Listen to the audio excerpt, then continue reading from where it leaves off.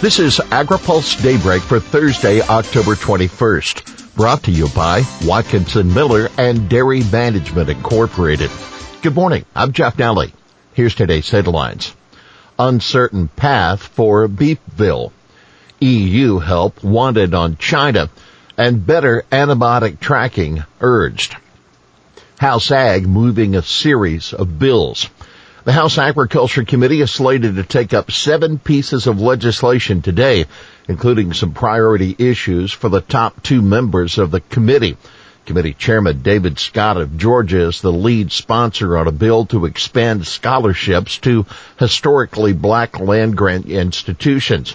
The committee's senior Republican, Representative Glenn G.T. Thompson of Pennsylvania, has a bill to research and manage the spread of chronic wasting disease in deer, elk, and moose.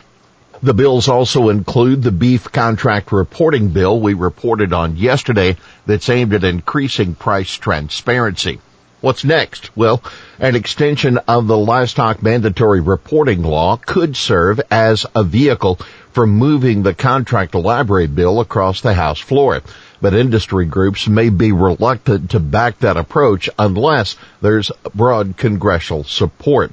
We would be a little bit concerned with anything that could weigh down LMR's chances of getting extended, because without LMR, the number one transparency tool that we have available to us today automatically goes away. Now, that's not something we are willing to play around with, says Tanner Beamer, a lobbyist with the National Cattlemen's Beef Association. There's a similar contract library bill in the Senate that pursues wider reforms. The holdout? Well, the House bill is backed by several groups, including the U.S. Cattlemen's Association, as well as NCBA. But a third producer group, RCAF USA, isn't on board. RCAF CEO Bill Bullard tells AgriPulse that broader marketplace reform is needed first. Adding transparency to a market that is dysfunctional will have little value, Bullard said. U.S. Ambassador to China nominee. EU help needed. Nicholas Burns, President Joe Biden's nominee for ambassador to China, says the U.S. needs help from the European Union to confront Beijing over its aggressive trade tactics as well as its human rights violations and threatening behavior toward Hong Kong and Taiwan. We need to stand up together, Europeans and Americans, and on the Uyghur issue, on Tibet, and on Hong Kong and Taiwan, Burns told the Senate Foreign Relations Committee on Wednesday, and we need to be together on trade because both of us together are victims of Chinese unfair trade practices. Think of the power of the EU, the U.S., and perhaps Japan working together. Now take note. Burns says he backs U.S. Trade Representative Katherine Tai's plan to focus on getting China to fulfill its pledges under the Phase 1 trade pact negotiated by the Trump administration.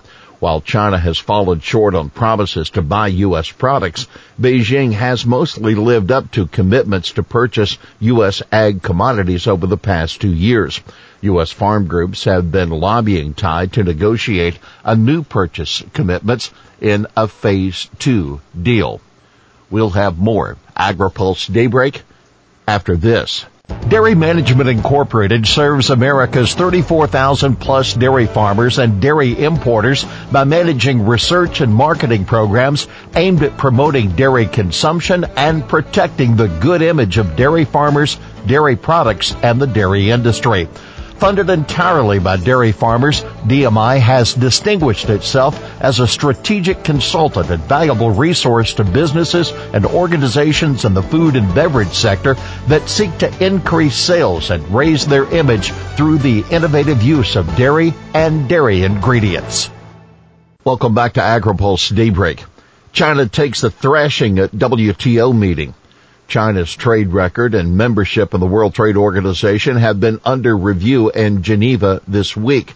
During an online meeting yesterday, there were some compliments for China expressed by members like Switzerland and Hong Kong, which has become increasingly under Chinese control.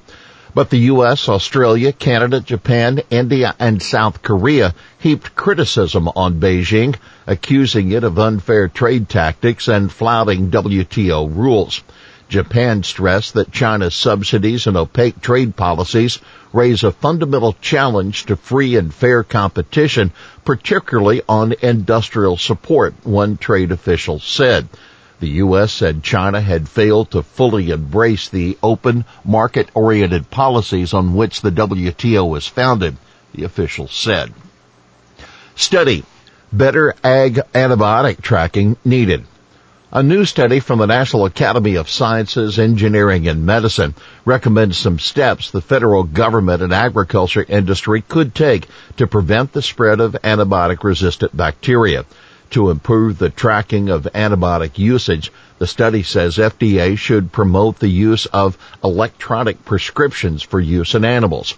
FDA also should encourage farmers and veterinarians to share information about the dose, duration, and reasons for antibiotic usage, the report says. The report notes adequate biosecurity measures, good husbandry, and other practices used in modern animal production systems can greatly reduce, sometimes eliminate, the need for antimicrobials in animal agriculture. But the report says new animal vaccines are also needed. FDA. Pesticide residue findings remain low. FDA has issued its latest annual report on pesticide residues in foods, this one covering testing that occurred during the 2019 fiscal year. Overall, about 1% of domestic samples and 11% of samples of the imported products had chemical residues that violated EPA limits. Nearly 3/4 of the samples were taken from imports. The results are consistent with the trend of low levels of pesticide residue violations over the past 8 years, the agency says. FDA is doing some additional sampling this year for cabbage, lemons, lettuce, and soybeans. The extra testing is targeted to commodities with violation rates near 10% and imported foods where FDA has relatively few samples. Drought leads to tight hay stocks. Hay prices have been on a steep rise since May, as stocks continue to tighten amid drought conditions, that according to analysis by Rabobank. Alfalfa prices rose 13.6% from May through August, and they are expected to go higher. Governors in Wyoming, Montana, South Dakota, and North Dakota have eased regulations on truckers to speed hay deliveries. Alfalfa exports this year are relatively flat, except for shipments to China, that according to the report. Here's today's He Said It. As the ongoing COVID-19 pandemic has taught us, we must confront our vulnerabilities to pathogens in ways we haven't before. That Guy Palmer, a professor of public health of Washington State University, who chaired the National Academy's committee that studied the problem of antibiotic resistance. Well, that's Daybreak for this Thursday, October 21st. Brought to you by Watkinson Miller and Dairy Management Incorporated. For the latest news out of Washington, D.C., visit agripulse.com. For AgriPulse Daybreak, I'm Jeff Daly.